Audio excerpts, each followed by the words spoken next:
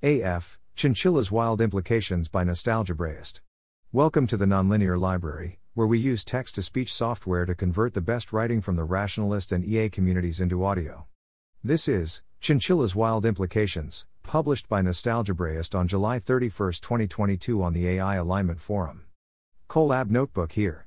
This post is about language model scaling laws, specifically the laws derived in the DeepMind paper that introduced Chinchilla.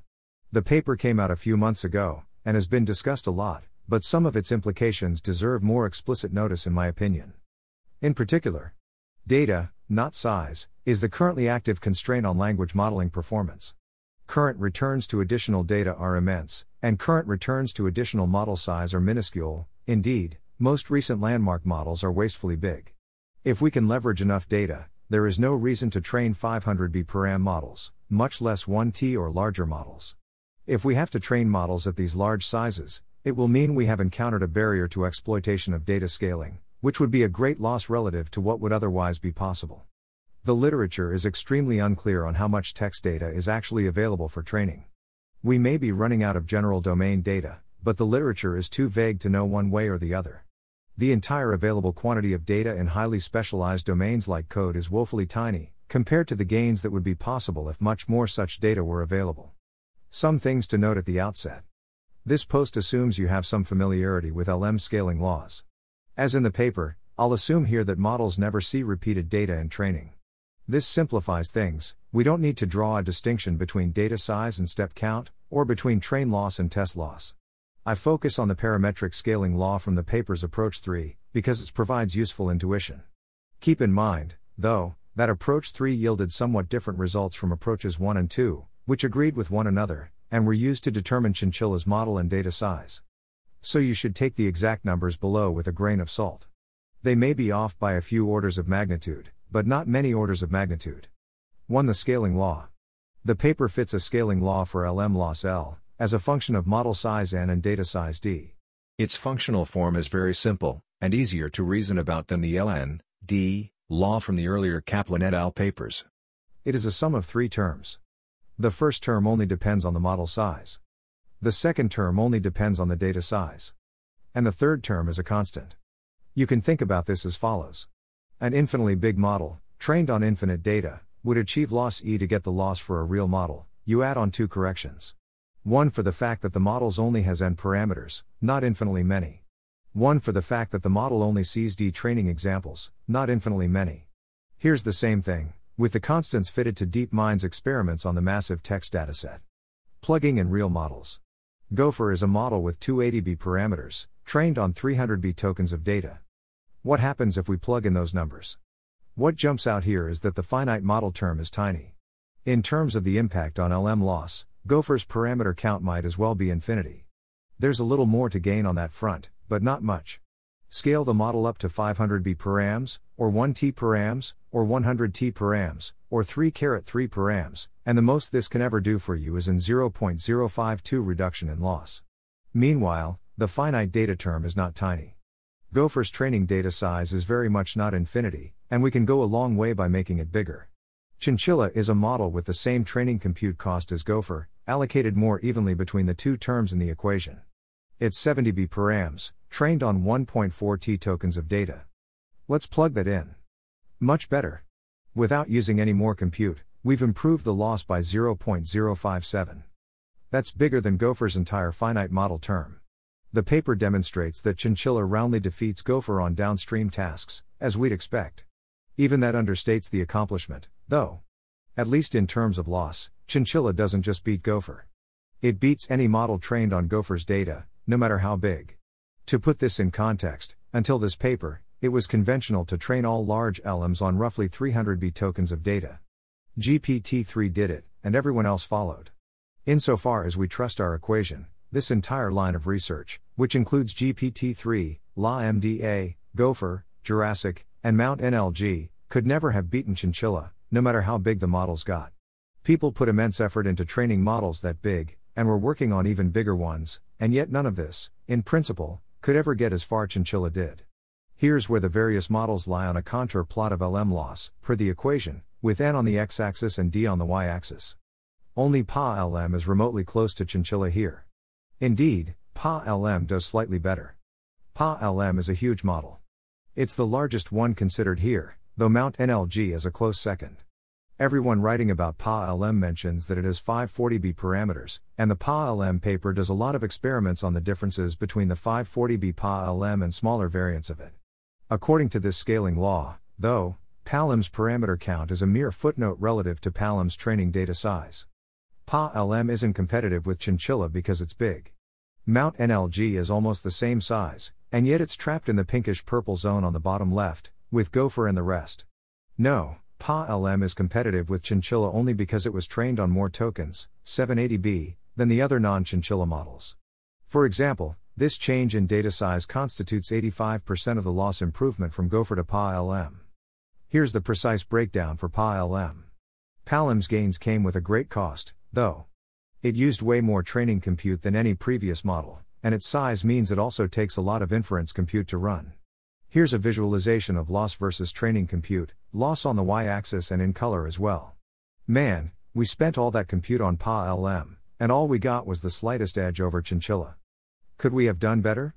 In the equation just above, PA-LM's terms look pretty unbalanced.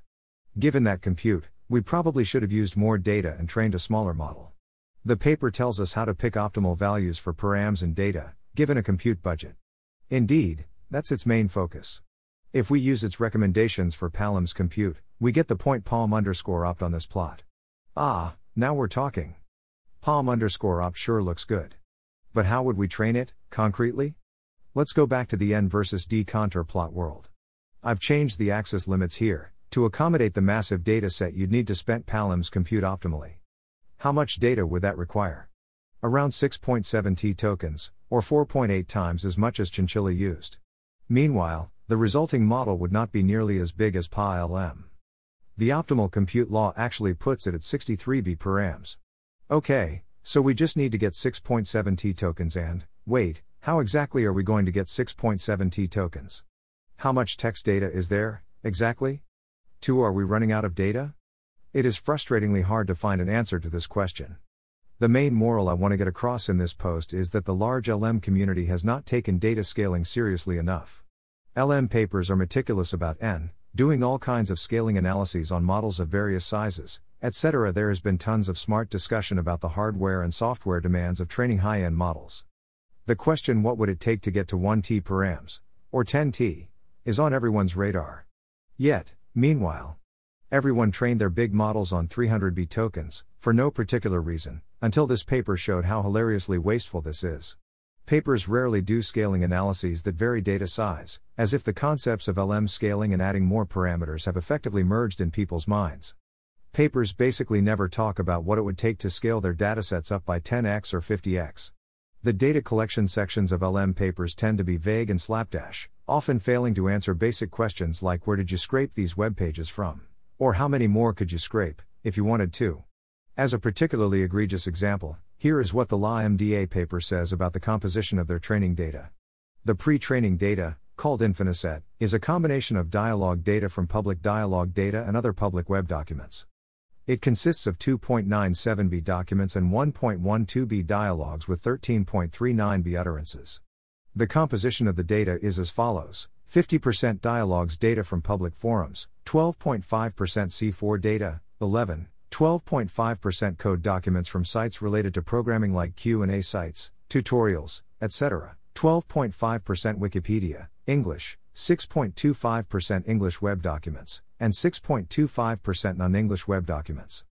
The total number of words in the dataset is 1.56T. Dialogues data from public forums? Which forums? Did you use all the forum data you could find, or only 0.01% of it, or something in between?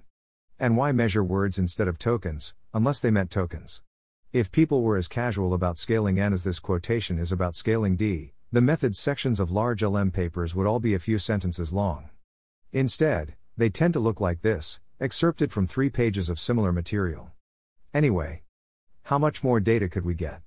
This question is complicated by the fact that not all data is equally good. This messy Google Sheet contains the calculations behind some of what I say below. Web scrapes. If you just want a lot of text, the easiest way to get it is from web scrapes like Common Crawl.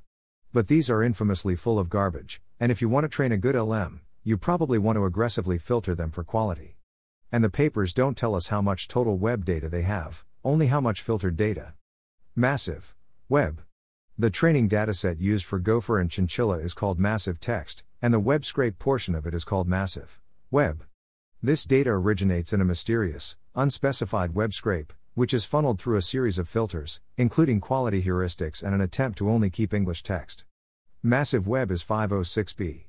Could it be made bigger, by scaling up the original web scrape? That depends on how complete the original web scrape was, but we know nothing about it.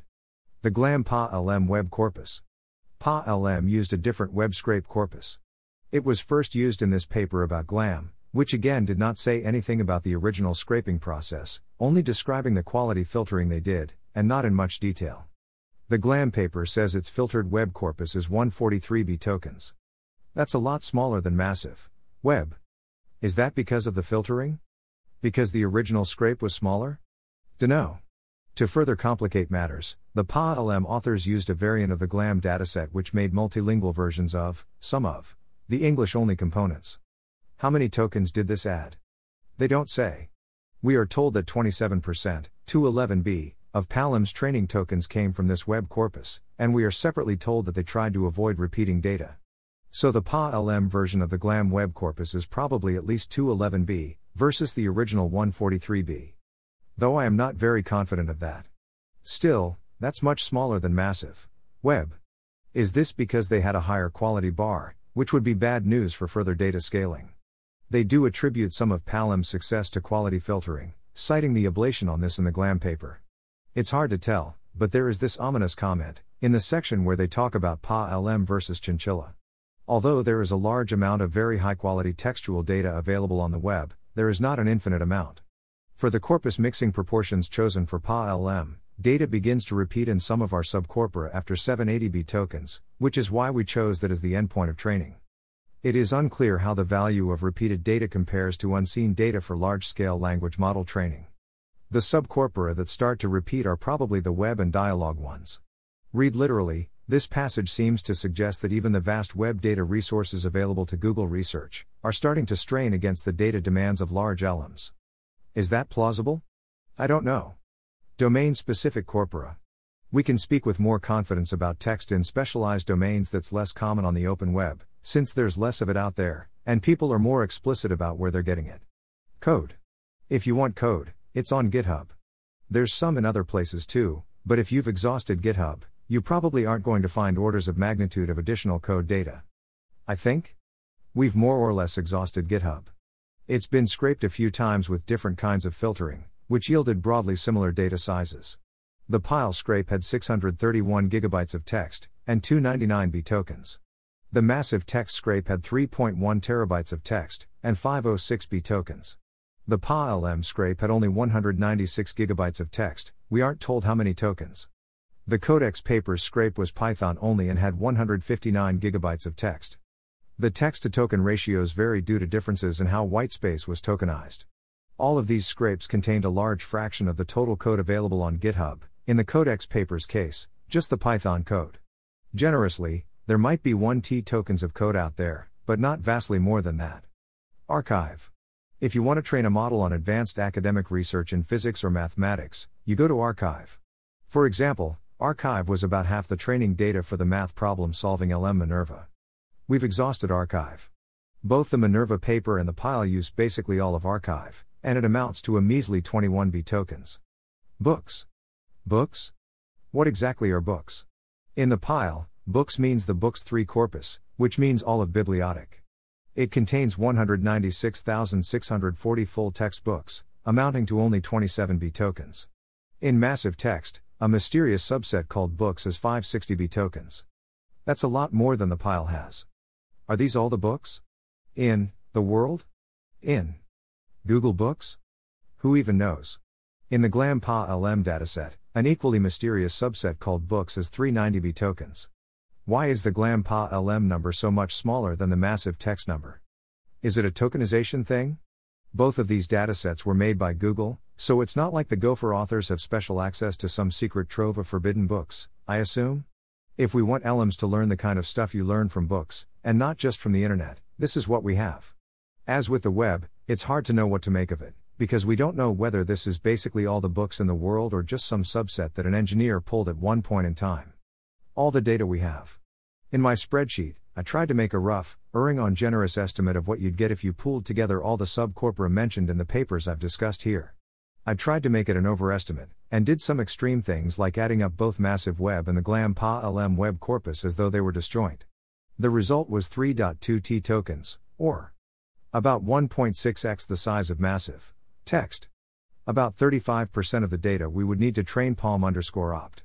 Recall that this already contains basically all of the open source code in the world, and basically all of the theoretical physics papers written in the internet era, within an order of magnitude, anyway. In these domains, the low-hanging fruit of data scaling are not low-hanging at all. What is compute? On a further barrier to data scaling. Here's another important comment from the PA-LM paper's chinchilla discussion. This is about barriers to doing a head-to-head comparison experiment. If the smaller model were trained using fewer TPU chips than the larger model, this would proportionally increase the wall clock time of training, since the total training flop count is the same. If it were trained using the same number of TPU chips, it would be very difficult to maintain TPU compute efficiency without a drastic increase in batch size. The batch size of PA-LM 540B is already 4M tokens, and it is unclear if even larger batch sizes would maintain sample efficiency. In LM scaling research, all compute is treated as fungible. There's one resource, and you spend it on params and steps, where compute equals param steps. But params can be parallelized, while steps cannot. You can take a big model and spread it, and its activations, gradients, atom buffers, etc., across a cluster of machines in various ways. This is how people scale up N in practice.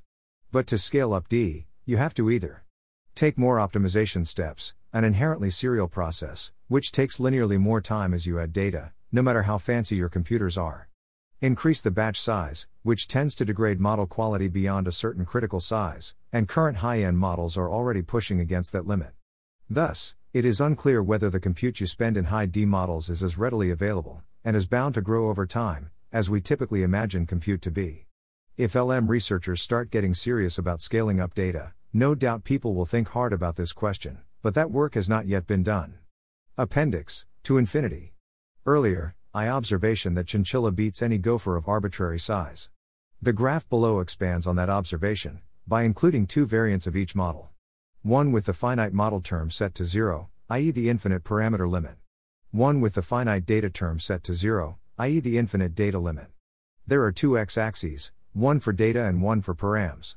I included the latter so I have a place to put the infinite data models without making an infinitely big plot. The dotted line is chinchilla, to emphasize that it beats infinite params gopher. The main takeaway emo is the size of the gap between data models and all the others. Just another way of emphasizing how skewed these models are toward N, and away from D. Training compute optimal large language models. See their footnote 2. See their equation, 10. Is 0.052 a small amount in some absolute sense? Not exactly, but A, it's small compared to the loss improvements we're used to seeing from new models, and B, small compared to the improvements possible by scaling data. In other words, A, we have spent a few years plucking low-hanging fruit much bigger than this, and B, there are more such fruit available. The two terms are still a bit imbalanced, but that's largely due to the approach 3 versus half an inch nuances mentioned above. Caveat, gopher and chinchilla were trained on the same data distribution, but these other models were not. Plugging them into the equation won't give us accurate loss values for the datasets they used. Still, the datasets are close enough that the broad trend ought to be accurate. Wait, isn't that smaller than chinchilla? This is another approach 3 versus half difference. Chinchilla was designed with approaches half. Using approach 3, like we're doing here, give you a chinchilla of only 33B params, which is lower than our palm_opt 63B. Seriously, I can't find anything about it in the Gopher paper. Except that it was collected in November 2020. It is not even clear that this multilingualization affected the web corpus at all. Their datasheet says they used multilingual versions of Wikipedia and Conversations data. Read literally, this would suggest they didn't change the web corpus, only those other two. I also can't tell if the original GLAM web corpus was English only to begin with, since that paper doesn't say. This ablation only compared filtered web data to completely unfiltered web data, which is not a very fine-grained signal. If you're interested, Eleuther AI has done more extensive experiments on the impact of filtering at smaller scales. They are being a little coy here. The current received wisdom by now is that repeating data is really bad for LMs and you should never do it. See this paper and this one. The pile authors only included a subset of this in the pile. The massive text datasheet says only that the book's dataset contains books from 1500 to 2008, which is not especially helpful. Thanks for listening. To help us out with the Nonlinear Library or to learn more, please visit nonlinear.org.